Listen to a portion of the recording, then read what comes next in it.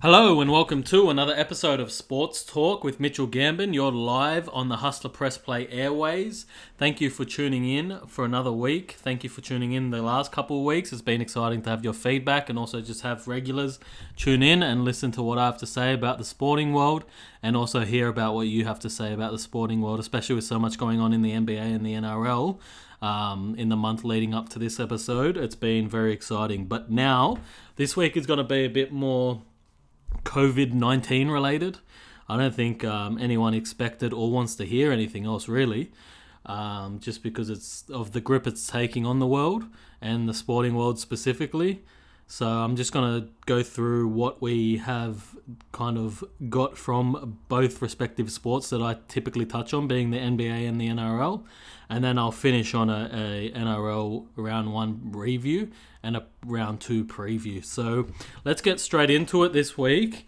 NBA. So on Thursday last week, our time in Australia, the NBA actually confirmed that Rudy Gobert of the Utah Jazz has coronavirus. So we initially got word that the game between the Utah Jazz and Oklahoma City Thunder had to be delayed due to Rudy Gobert sickness, and they were playing precautionary just because of the fact that it could have potentially been COVID-19. They didn't think so at the time that it was. They said that it was a prior illness. However, it did turn out to be coronavirus. So the fact that they didn't play, especially as we learnt with Donovan Mitchell set to play in that game, is a good thing, as he may have spread it. I know Rudy Gobert wasn't going to play that game, and I don't even think he was with the team. He was in Utah, or potentially, because I think it was in Oklahoma.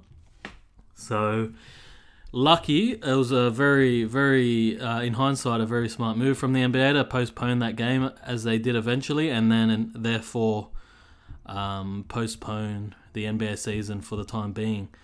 So after Rudy Gobert was found to test positive for coronavirus, we heard not too long later, I think it was the Saturday morning, Friday or Saturday morning our time, that we learned about Donovan Mitchell contracting the disease and testing positive for it. So from there, I think the NBA realised the severity. It had already been postponed from that Rudy Gobert incident. However, I think the Donovan Mitchell case just exemplified why it was a good decision for the NBA to postpone the season, because we don't know who has it. And even Donovan Mitchell has said himself that he felt no symptoms at all leading into his diagnosis. He still doesn't feel any symptoms. And if it wasn't for public knowledge, he thinks that no one would know that he was sick. And that's the positive thing of it, just because obviously it's not taking out people as much as the media may have us believe. But the scary thing about it as well is that we may not be showing for symptoms. So the people going around the world and going around their communities and still being in the public might not know at this point that they have it, and they could be transmitting it to other people. So that's a scary thing, and I think the reason why the world has kind of looked at this and gone, we need to take precaution, whether it be sporting events, whether it be big social gatherings like music festivals, concerts, sporting events like having fans at the NRL, NBA before it was done, the Italian Serie A before they postponed it, the EPL before they postponed it. So all those sports like soccer has been postponed. Even NBL is currently the Sydney Kings vs Perth Wildcats in the grand final series of the NBL, and they're still playing just without fans. So that shows you the level of precaution that most sporting codes are taking.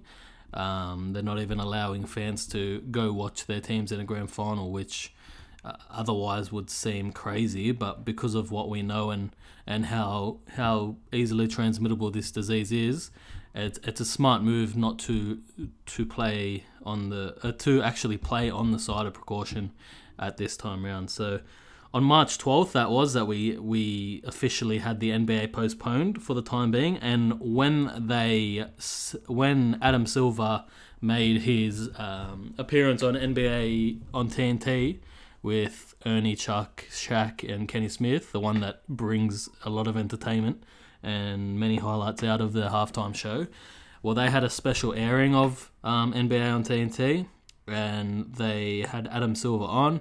And it was I think he was there. He was talking for a bit, but the main gist of what he was saying was that in 30 days we're going to reevaluate where we're at, and from there we're going to either start the season back up, which by the time 30 days passes from March 12th to the 30 days from then would be around your early to mid-April, and they were optimistic that they could potentially have the season up and going by then.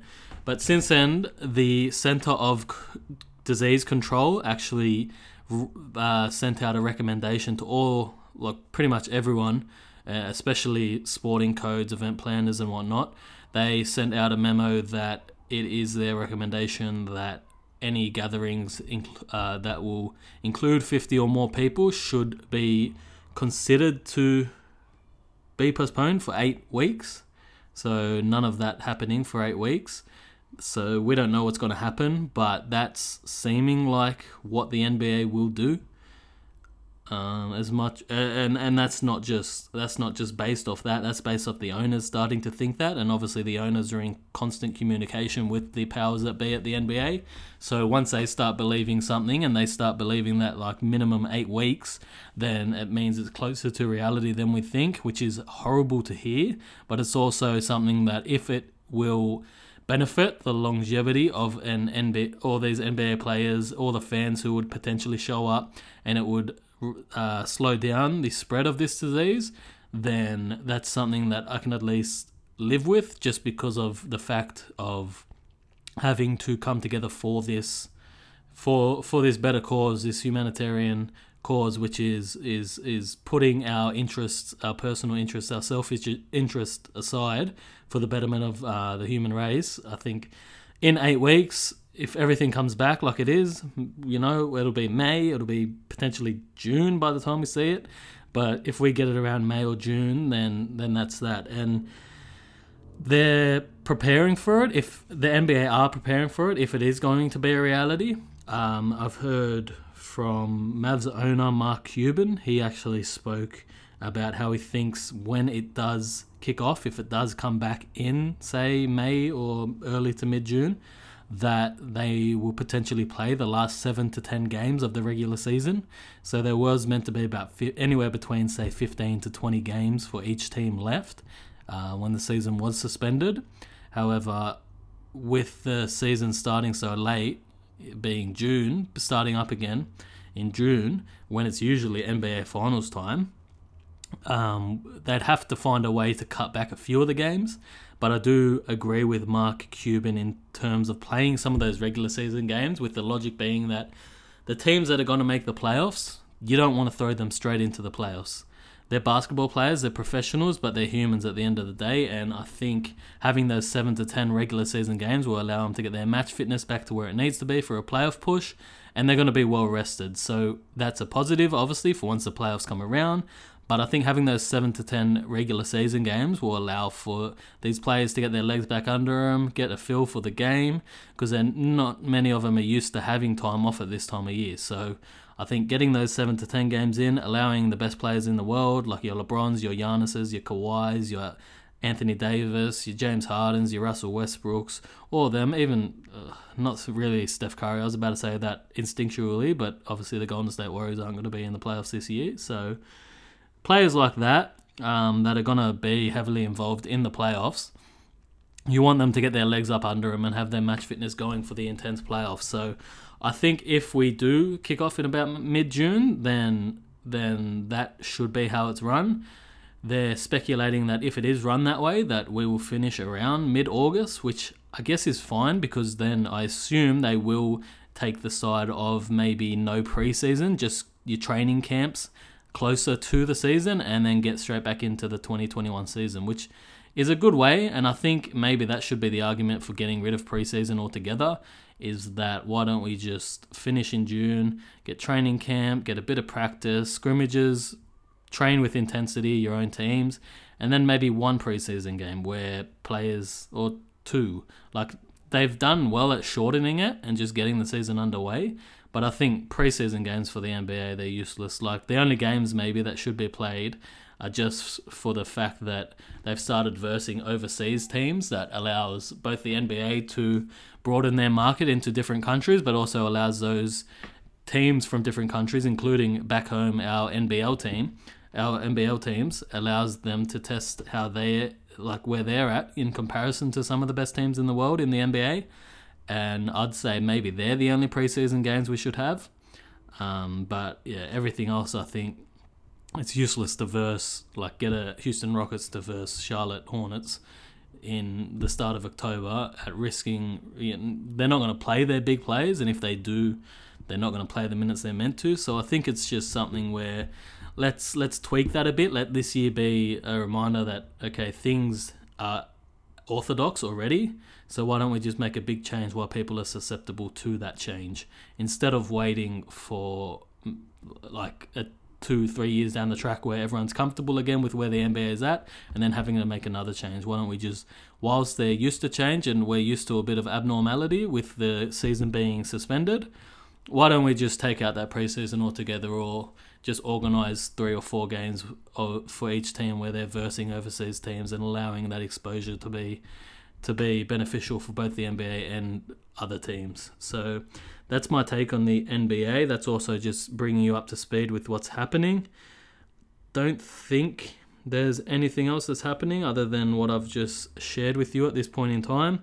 So the NBA, I don't know if they still have the 30-day window in mind where they reevaluate. I think they're starting to look towards that mid-June to August comp.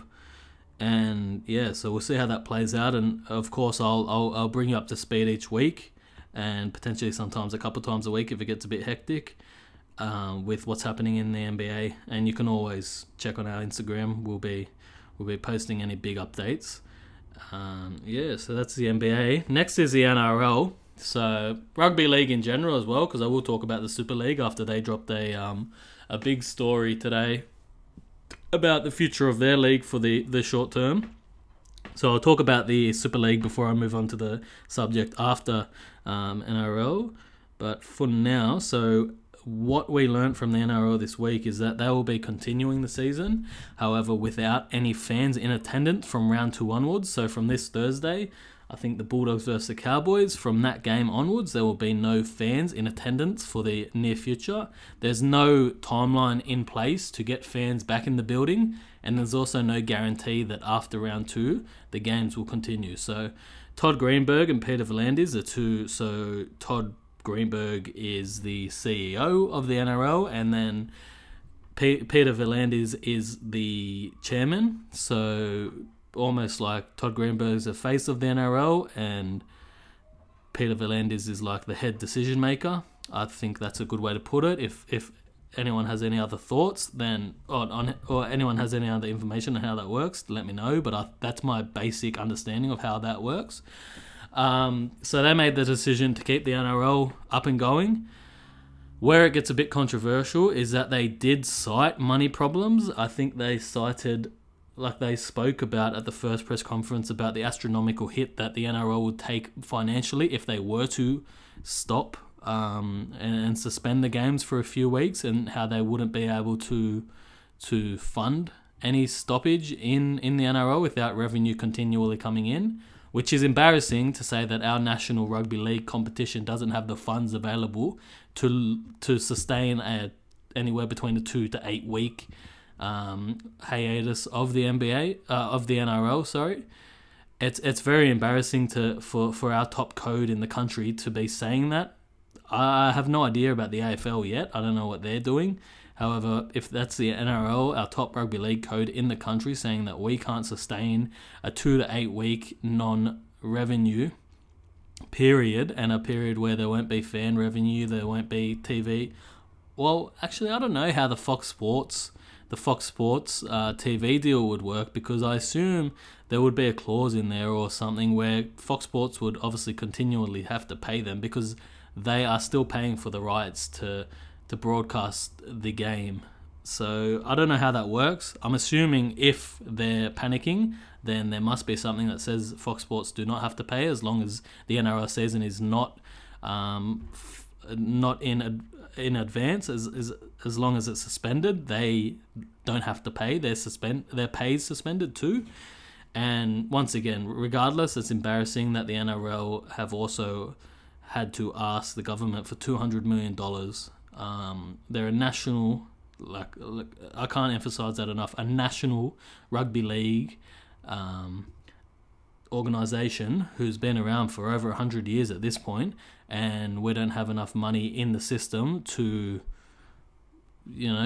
prepare for a 2 to 8 to 12 week suspension of the league. Well, that just shows the state that the state that we're in, and the people that are handling the NRL, at least the finances, and even Todd Greenberg, even Peter V'landys, not so much, because he's just come into the role after doing a great job with Racing New South Wales or Racing Australia, one or the other.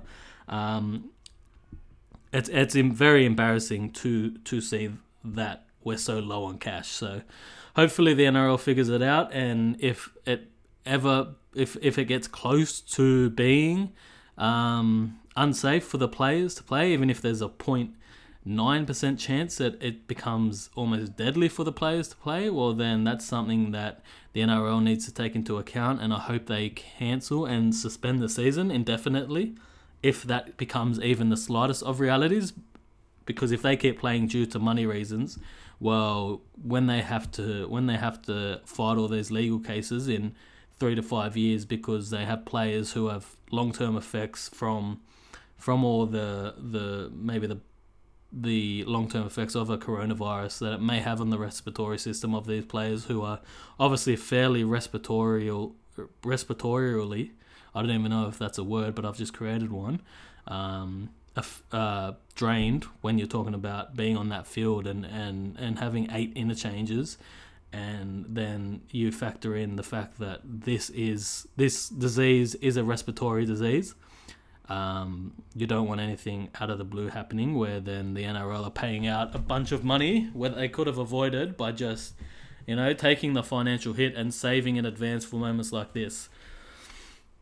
In terms of the season continuing, well, we had an interesting news revelation throughout the week, which was Warriors were pretty much held with an ultimatum, which was stay in Australia and play your games in Australia. So this has only been the NRL had to make this ultimatum because of the travel ban and the lockdown and quarantine rules that were enforced by New Zealand. So if the Warriors were to go back home, they would have to be quarantined for 14 days. They would have to self-isolate and not go near anywhere near the public.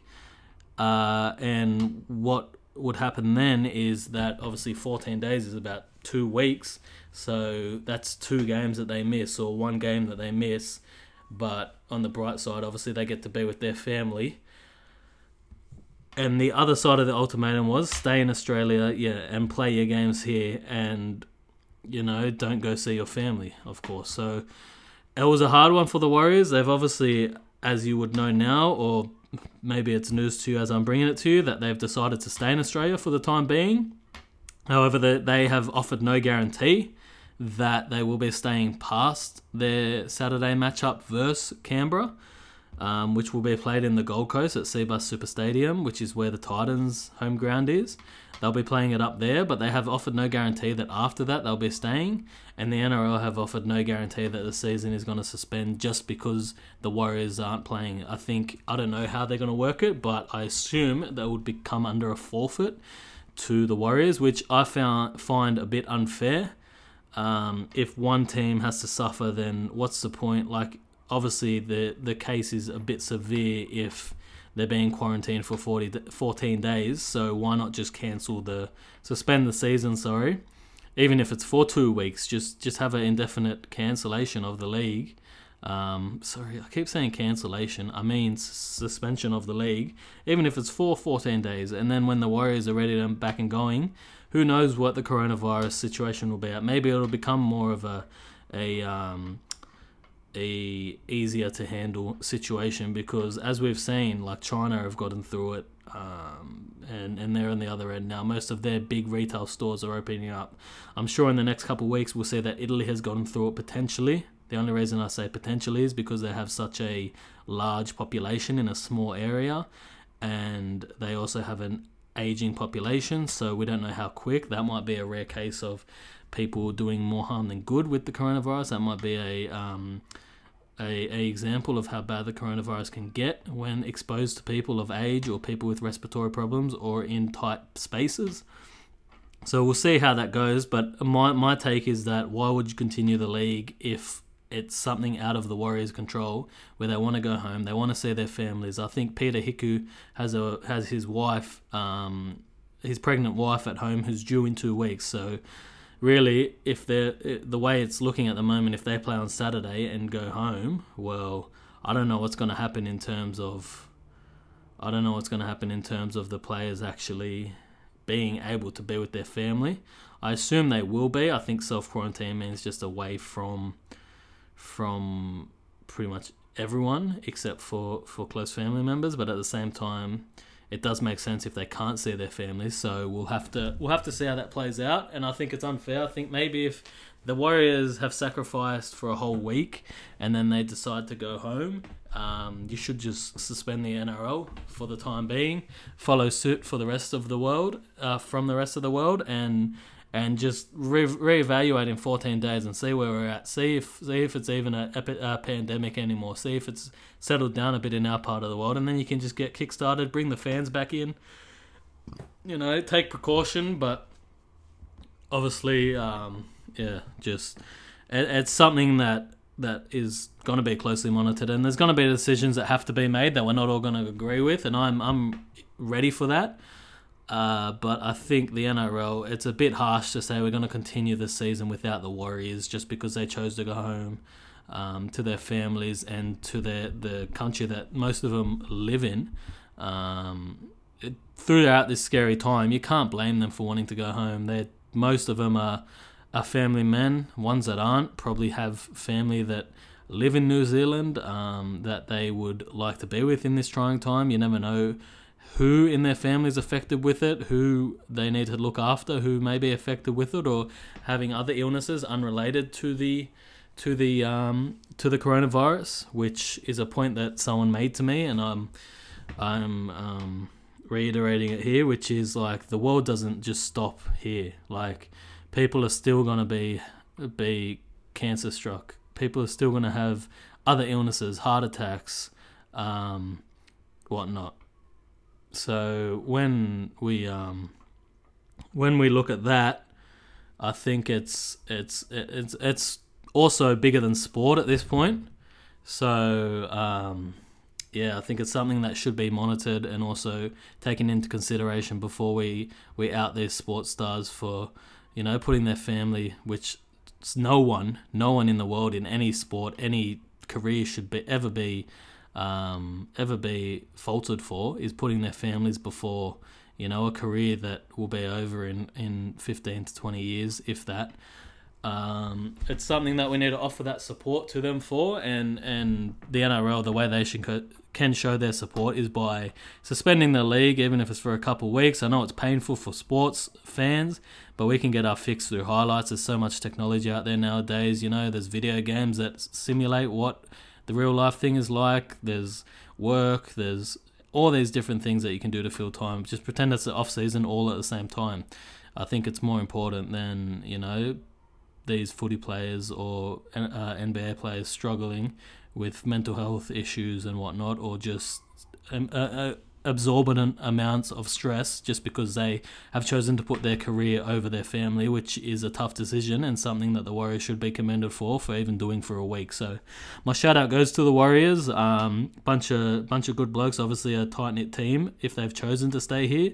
And Stephen Kearney, hopefully he can turn their season around, because they do seem to have a family orientation down there and over there, sorry. And yeah, so also what's happening? So other than that, really, the players based on the players. There's been mixed signals on if they're keen to play or not. I know I saw a Chad Townsend tweet saying that he's happy to play as long as it's safe, but he hopes that the NRL are always operating with a player-first mentality, which is the player's safety at the forefront of their mind. I agree with that, and also I heard Cameron Smith wanted to suspend the season straight away as soon as this epidemic became bigger than sports and other sporting codes around the world were shutting down. I think Cameron Smith jumped on that chain of thought, which is just suspend it for now, be on the side of precaution. You never know what could happen, and you really, like the NRL, they don't want to be responsible for anything bad happening if it does to their players. So, yeah, I think you can understand both sides of that reasoning. You can understand wanting to play on if the players are safe. However, you can also understand players wanting to be with their families in this time where anxiety is at its highest because of the uncertainty of this disease. And just finishing on the COVID-19 epidemic or pandemic, whatever it's called, rugby league wise, Super League, so the top tier league in England, the top tier rugby league association in England has suspended play until April 3rd. Now that's a date we're looking at a lot and seeing a lot. I'm not too sure why, but I'm assuming it's just a date where there's been mutual agreement, like the EPL is not going to check until not reevaluate the decision until then. Obviously now the Super League in the UK is not going to check it till then. I think it's all the competitions in Italy are not gonna reevaluate till then. So it's a date that most sporting codes are circling on their calendar to say, look, we'll reevaluate then, see what's happening around the world with this. But yeah, so that'll be interesting to see.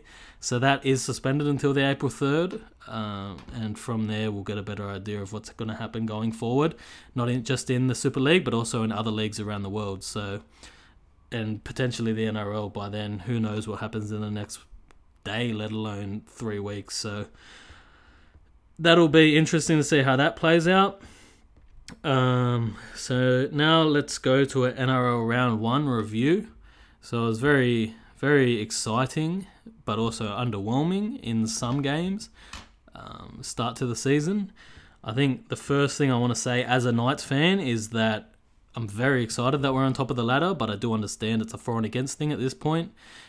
8 teams had to win, so there was a high chance that one of these teams, who may not even be there in September in the finals, would be on top of the ladder at this time of year. And so I'm not getting my hopes up, especially because of the Knights' tendency to have a good week and then have a bad week and then have a good week and then have a bad 6 weeks and then have a good 4 weeks, and then so I'm not looking ahead too much at this point, but I will say that we did play very well, although the Warriors did play quite bad, and it was really good to see Pearce and Ponga connect the way they did, and Ponga just looked a bit more in control and looked like the game was coming slower to him.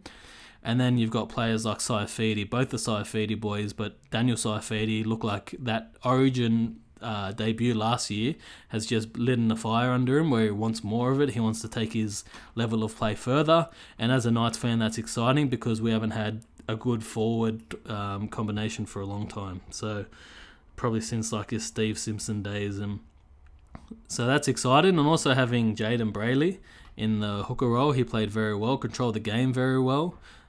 Set up that try when he got out of the tackle and found Mitchell Pearce, who found what's his name? Fuck me dead. Kalen Ponga off the boot. So if we can, mold this young man Jaden Brayley into a generational hooker, then that's something exciting up in Newcastle. Another game that was actually underwhelming was Para and Bulldogs. So that was the start of... They pretty much kicked off the season. So on the Thursday night, the 8 o'clock game. And what we learned from that was that both teams didn't really... Parramatta didn't really win, they just didn't lose. Although both teams had their moments where they looked good. I like Lachlan Lewis. I think he's going to be the reason Bulldogs can be an underdog in this year's competition. Parramatta obviously looking quite decent. Mitchell Moses and Dylan Brown ran the game quite well. Could have done better. I think if it's against a Melbourne or a Sydney Roosters against that game, they get flogged. However, Bulldogs are a young team trying to find their way. But as a Parramatta fan, you'll take that win because they're the games that the good teams win. They're the games that your Melbournes and your Sharks, when they're on the top of their game, and your Rabbits and your Roosters and whatnot, they're the games they win because those games are always, no matter how good the team is, one team is and how bad one team is, those type of games are always 50-50 games. One call could sway it one way and vice versa. So being able to win those games, they add up at the end of the year. Parramatta, I'm sure they'll be a lot better this week, especially against a weaker opponent in the Titans. So being able to come into that with a win, a scrappy win at that, but a win nonetheless, you'd take that as a Parramatta supporter. And I think both their seasons will go quite well this year. I see Para in that top 8, potentially a top 4. I see Bulldogs scraping into the 8 in best case scenario, nothing higher than that. And I don't think they'll put too much pressure on in the finals. However, I do see them being a decently solid team, that mediocre team that has a chance to slip into the finals if everything works out. So yeah, that was underwhelming to say the least. However, I think it's only up from here for both those teams. So if that's a first round kind of game, then they're both going to be better as the season goes on. Then there was also another point that I wanted to bring up was about how Manly showed they're going to be competitive. So it's never easy to hold fort and not let Melbourne completely blow you out of the game. Manly were a really good opponent against Melbourne on Sunday afternoon. They showed that they have potential to be a great team this year, that they're going to be up there again, that last year wasn't just a fluke, that they're a good team. And I think if they can turn that, say, 60-minute performance into an 80-minute performance more consistently, then they're a team that's going to be scary. They're an underdog in the finals. They could make a grand final with the team they have. It's just about putting it together for that 80 minutes because as we've seen, Melbourne, as usual, showed that they grind out their wins. So they're not going to flog you. They are, there's going to be some floggings here and there, but it's rare. I wouldn't say rare, but it's unusual for the Melbourne Storm to flog a team, except for the Parramatta Eels because they seem to have their number. But yeah, Melbourne typically grind out those wins and are happy to do so. They're comfortable only with a 4-point lead. They don't panic if it's 4-point.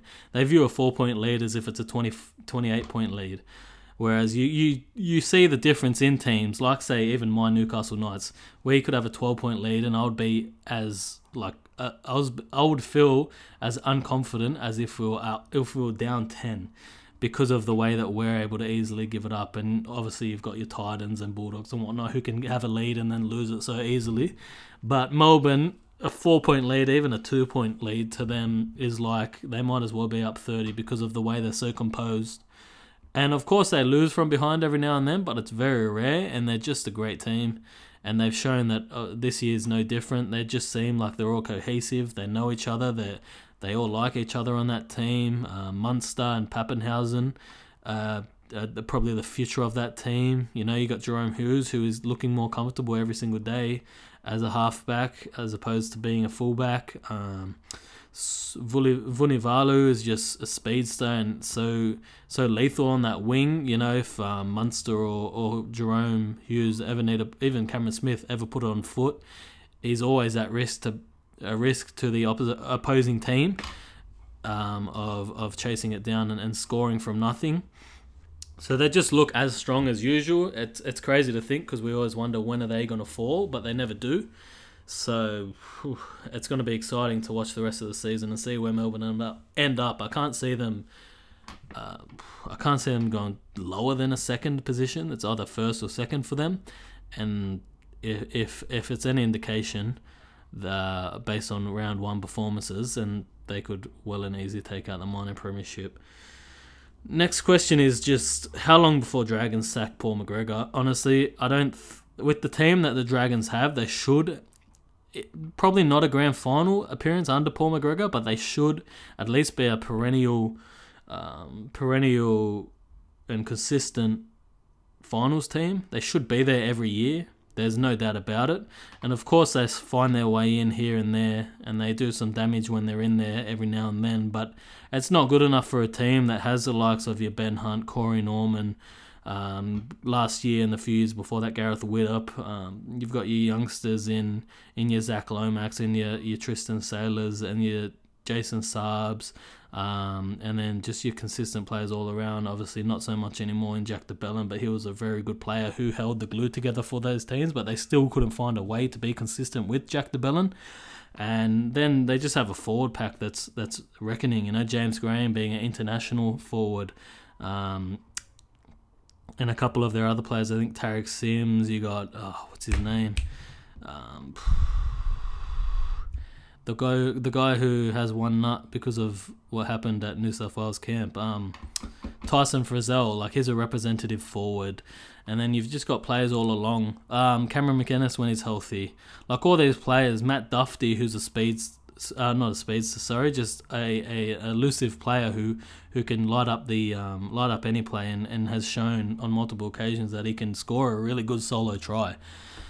So they have the team to be able to be competitive, but I just think they don't have the leadership in that team. No one's really taken on that leadership role, and I'm sure people closer to the source can probably allude to something either similar or different, but it just doesn't seem from the outside looking in that any leadership role has been taken, and any coaching.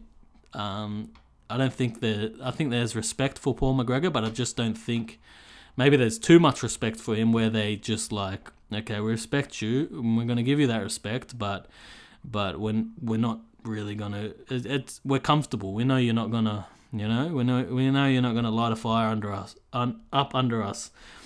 But that's where I think that Shane Flanagan addition will be good, because if Paul McGregor does falter and has another horrible season, well, then you've got a proven coach in the lineup. As an assistant coach, you can easily take over Paul McGregor, and will potentially be a better fitting for the Dragons, just because of his ability as a coach, and he seems like he holds good relationships with his players. Case in point, his time with the Cronulla Sharks. I think they all loved him there, and yeah, he's been to a premiership. He's won a premiership. I think as a player, he was fairly decent. And having someone like that, at least that's something that positive that the Dragons fans can hold on to, because McGregor, it's looking like another bad season. If their game against Tigers is any indication, they just have such a good team on paper, but they're like the Warriors. A paper team doesn't win championships, and the Dragons and Warriors have been case in point for that. So I think he should get the sack sooner rather than later. I think pull the band-aid off quickly. If you're the Dragons, you've given him more than enough time. I think if their season is anything less than 5, like, they need to win the next 4 games and be 4-1, and then consistently build on the year for Paul McGregor to be safe. I don't think even a 8th spot finish is good for Paul McGregor. I think he needs to show that with the team he's got, he can light a fire up under him and make them consistent premiership threats. So yeah, I just don't think he has long left, and I think it's good that way, because he shouldn't really be given to that many chances, and I think he knows as well that he's pretty safe there. At least he has been pretty safe there. Otherwise, he would have tried some things to make the team better. But he just seems like he's comfortable, and he's had too much reassurance from people around him that he's never going to lose that job. And it seems like he's never going to lose that job. But I think with Shane Flanagan, maybe they've made the smart chess move, which is getting a proven coach in the ranks whilst he's suspended. And then once Shane Flanagan is able to coach, they may get rid of Mary McGregor, and he may become, say, an assistant coach, because they do seem to love him. I think he is a Dragons boy from his playing days, and he's always been around him, so they could offer him another position in the club. But I think head coach, at least at the St. George Dragons, where he is renowned and loved, I think he needs to go somewhere where he needs to prove himself, as that shows that sometimes players who played at a club do better outside of that club, just because they don't feel like they've proved themselves. They need to prove themselves, and some of the best things happen when people are proving themselves, especially in sporting arenas. Penrith may actually finally live up to their expectations. Now, obviously, one game, I know I'm saying round one can either be an indication of a team's year, or it can also just be too small a sample size to read into too much. But Penrith, the last 5 years, 12-0 down against back-to-back premiers, going for their third premiership this year. Penrith in the future would have lost it. In the past, would have lost that game. They would have been down 12-0 and they might have made a bit of a comeback, but nothing like they did where they actually hold on to it and win. It was good to see them come out with the win, not because I want to see the Roosters lose, but just because Penrith have been so hopeful and had so many high expectations for so long. And now seeing that they are able to start the season on a high and not be on the back foot from the get-go and play catch-up, that we'll actually might be able to see the best of them, because they're not worrying about actually just making the 8. They're actually worrying about cementing that spot in the top 8, and they're not like they can relax a bit. I don't mean relax in a bad way where they rest on their laurels, but just relax in a sense that they're not worried about catching up and we've got to win 7 from 8 to be any chance and all that, which is usually the case with, you talk to Penrith fans and they're giving you all the stats and the mathematics on how they can make the 8. This year, I bet they're all hoping that round one fixture was a sign of what's to come, so that they don't have to be mathematicians this year. They can actually just they can just focus on the footy, focus on cementing a spot in that top 4, focus on a finals run where they should have been, because they have the team, they have the culture. It seems now that all the toxicity has gone, and you've got a father-son combo in Ivan Cleary and Nathan Cleary, who is a game changer. He seems happy with his dad there. And the team around him is extremely solid as well. On the same game, don't panic, Roosters fans. I don't think they would be. They know that the regular season, it's kind of like whatever team LeBron is at in the NBA, the Roosters are the same. The regular season, they don't really care if they don't come minor premiers. That's what I was saying, I think, last week when I was talking about the preview. I can see them getting the minor premiership this year, but I'll happily be wrong, because I know they don't take the regular season as serious as, say, a Newcastle or a Parramatta or a Cowboys or a Broncos, a team that's still proving themselves. I think the Roosters are so comfortable knowing that round 1 to round 25 is just warm up for the big dance in terms of the finals. So obviously, you don't want to rest too much on your laurels, because every great dynasty eventually comes down. But I think the Roosters are still at that extraordinary point of their dynasty where they've still got a couple more premierships in them, and this year I can't see them losing it. However, it was a bit worrying that they were giving up a lead like that, but it is early days, and I think the Roosters typically take a bit of time to get in their flow. And they'll have some ups and downs throughout the season, and people will start saying, is this the year we see the end of the Roosters? But they always seem to make that top 4 and do a good push, if not make the grand final. I mean, if not win the grand final, at least make it. So don't panic, Roosters fans. I'm sure you're not sipping on your lattes on those Bondi Iceberg cafes. However, if you are, don't, because the Roosters are going to be a top 4 team again this year, and they're going to be there, at least one of the last 4 teams left in the competition, and they're as likely a grand final spot as any team in the competition, even more than Melbourne per se, because Melbourne do tend to falter at the end of the year. So don't panic, Roosters fans. Understand that you guys are a all-year team. You look at the regular season typically as practice and pretty much match fitness for the finals, so you've got nothing to worry about. Now on to the round 2 preview. So this week we've got Thursday night game is the Bulldogs and Cowboys at ANZ Stadium. I'm pretty sure, I know it's a Bulldogs home game, but I'm pretty certain, I might pull it up if I've got it here still. Yeah, so it's ANZ Stadium, where they'll be playing this week. I like the Bulldogs in that one, although I did like what I saw from the Cowboys last week. I just think the Bulldogs are an underrated team, and I don't think teams respect them as much as they should yet.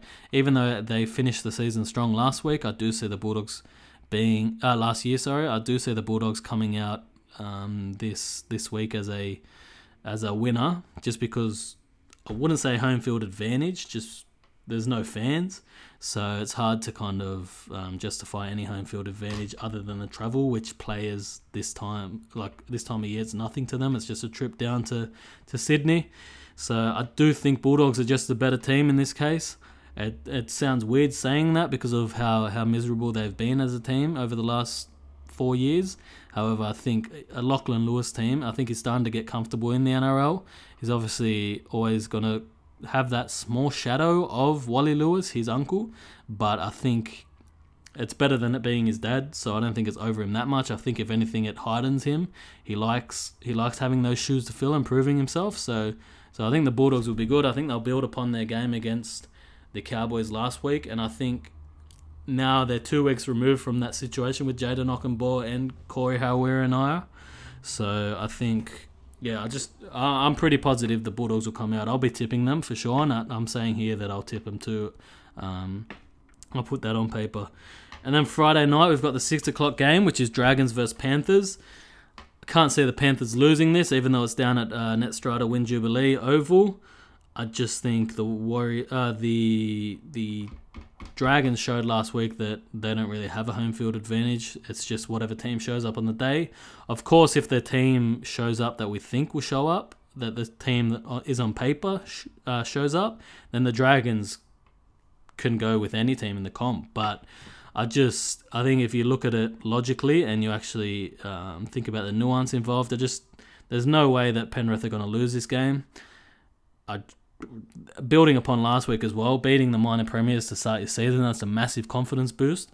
So I'll be picking the Penrith Panthers in this game. I just think that Nathan Cleary, being the man of the team now that James Maloney is gone, I think you can't really go past them, especially against an opponent like the Dragons, who are probably going to have another miserable season.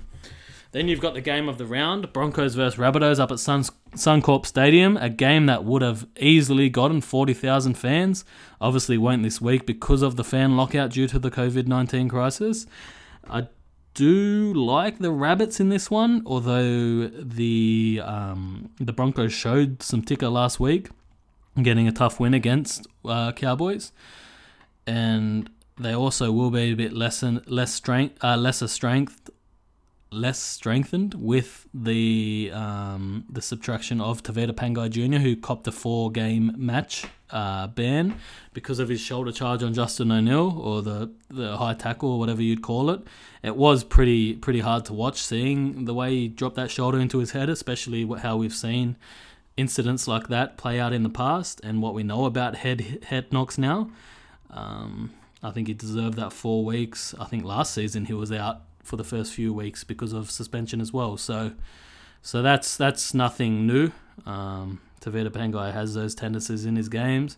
Obviously, he's a very exciting player, so the sooner he's back, the better. But no one's exempt from the judiciary. I like the Rabbits in that game. They finished slow against the Sharks last week, but I think that'll be a turning point for them, knowing that they are beatable. That they can't just walk into a win now that they've added Latrell Mitchell to an already top tier side.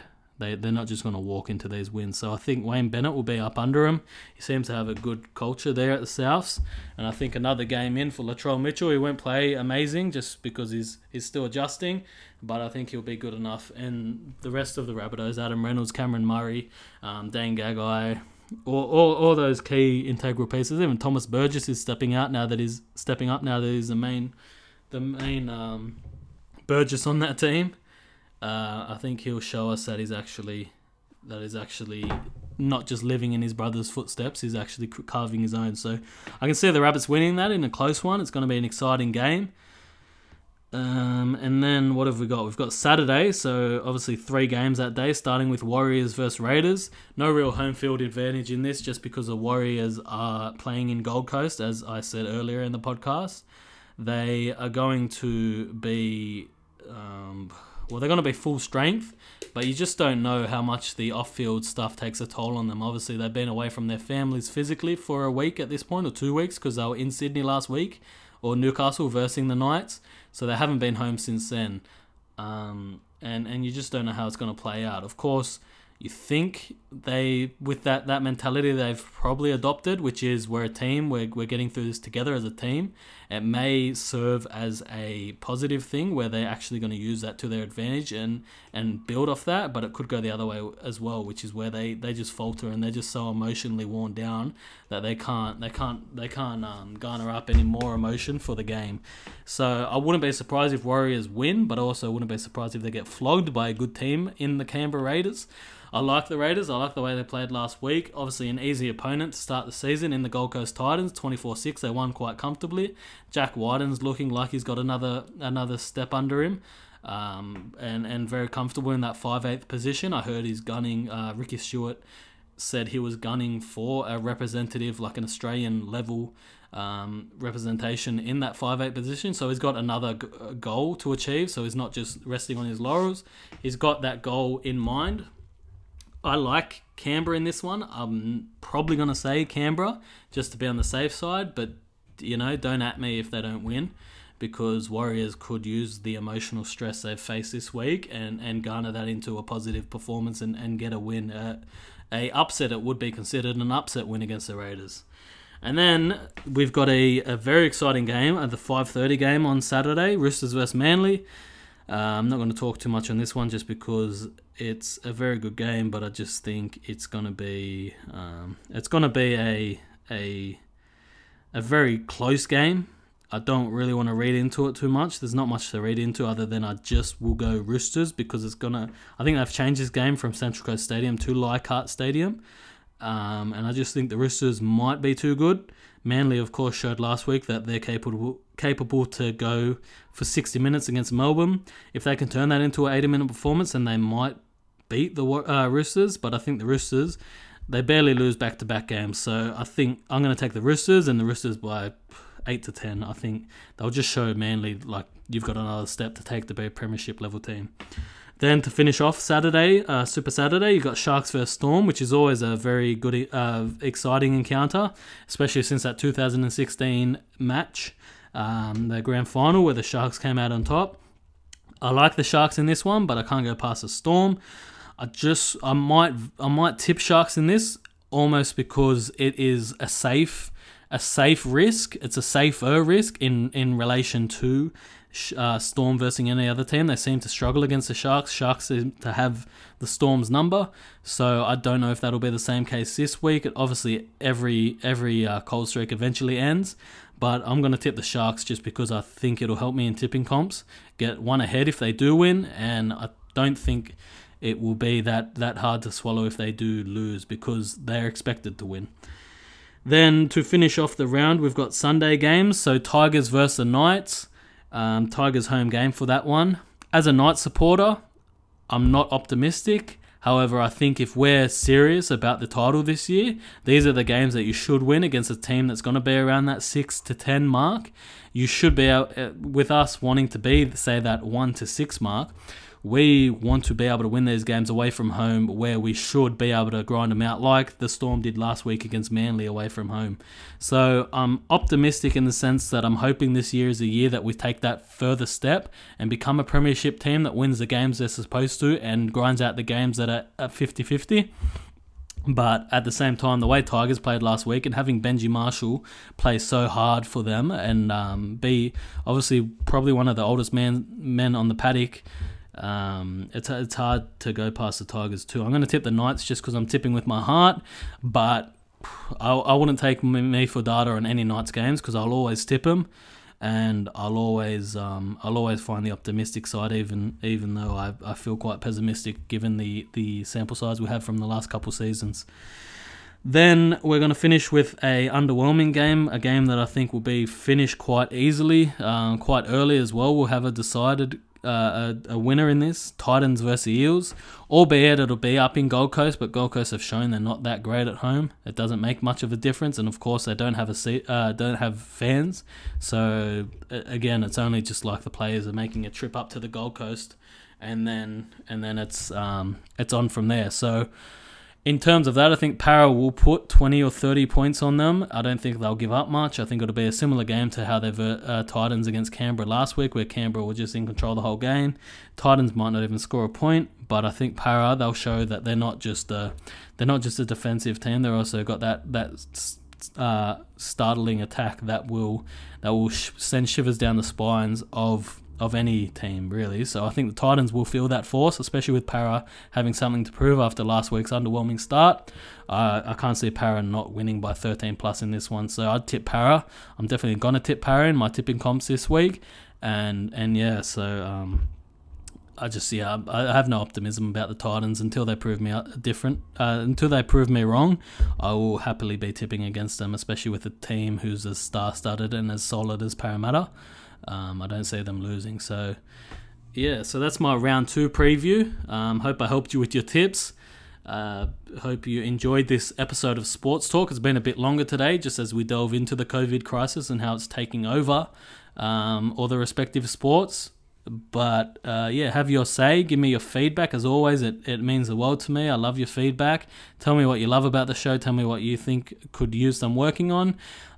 If you know anyone who wants to come on the podcast who has something to say, if it's you, if it's your friend, if it's someone you know, if you have links to someone in the league, if you have links to anything, give me a DM. DM us on Hustler, and we can talk about it. We can maybe get someone on here, talk with me about different sports, NRL, NBA, even sports that I don't know. So keep the feedback coming in. Thank you for tuning in for another week of Sports Talk. And as usual, I'm not right, I'm not wrong, it's just my opinion. So thank you, and I'll see you again next week. Thanks for tuning in. This is Hustler Press Play Airways Sports Talk for another week.